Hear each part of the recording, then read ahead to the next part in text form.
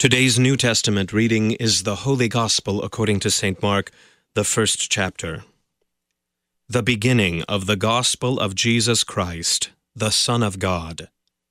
As it is written in Isaiah the prophet, "Behold, I send my messenger before your face, who will prepare your way. The voice of one crying in the wilderness, Prepare the way of the Lord, make his paths straight." John appeared, baptizing in the wilderness and proclaiming a baptism of repentance for the forgiveness of sins. And all the country of Judea and all Jerusalem were going out to him, and were being baptized by him in the river Jordan, confessing their sins. Now John was clothed with camel's hair, and wore a leather belt around his waist, and ate locusts and wild honey.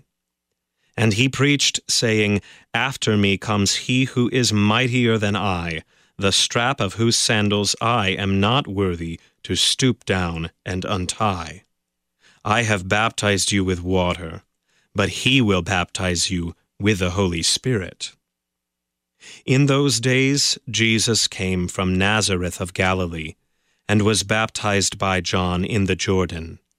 And when he came up out of the water, immediately he saw the heavens being torn open, and the Spirit descending on him like a dove.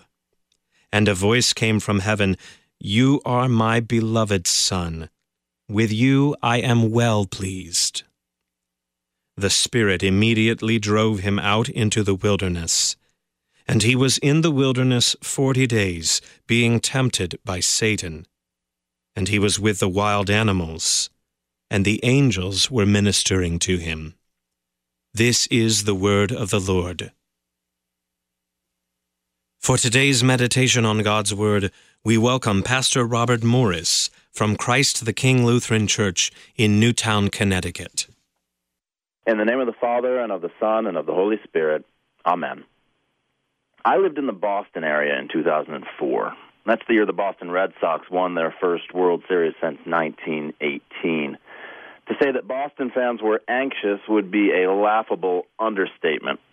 Although St. Louis fans may remember that event with a little bit less joy, Boston fans had literally spent a lifetime waiting and hoping for it.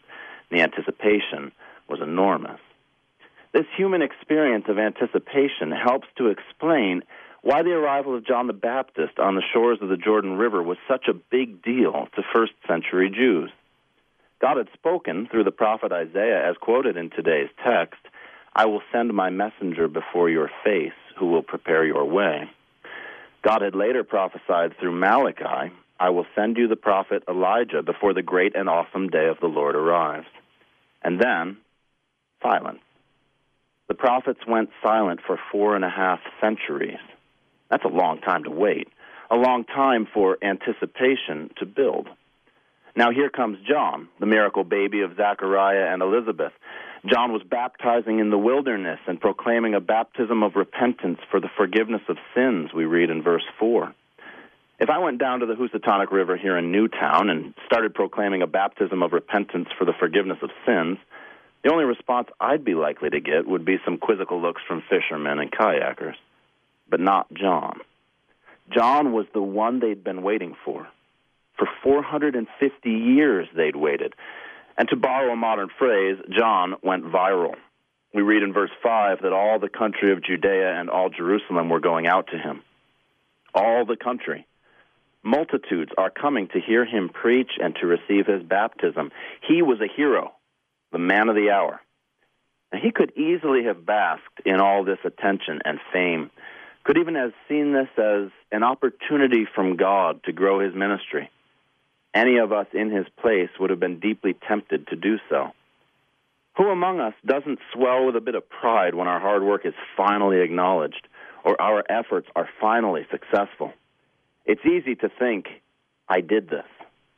Easy to forget that it's God the Father, maker of heaven and earth, who's given us all that we are and who daily and richly provides for all our needs. It's this very pride of which we must repent. Today is Ash Wednesday, when we are reminded that we are dust, and to dust we shall return. We have nothing that we were not given by God's divine fatherly goodness.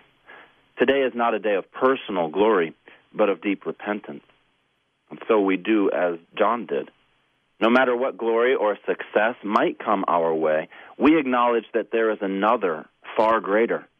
For John says in verses 7 and 8, "After me comes he who is mightier than I, the strap of whose sandals I'm not worthy to stoop down and untie. I've baptized you with water, but he will baptize you with the Holy Spirit." As John himself would later say of Jesus, he must become greater, I must become less. That's what this day is for, a humble and heartfelt acknowledgement that we are sinners, saved only by the grace of God in Jesus Christ, and a quiet thanks to this Jesus who has baptized us with water and fire and the Holy Spirit. In Christ, we don't seek out or glory in earthly praise. Instead, in body, mind, and soul, we look to Christ, the author and perfecter of our faith. We give all glory, as John did, to he who is greater than I. And we live our lives in eager anticipation of his promised victory. May the peace of God that passes all understanding guard your hearts and minds in Christ Jesus our Lord. Amen. We thank Pastor Robert Morris from Christ the King Lutheran Church in Newtown, Connecticut, for today's meditation on God's Word.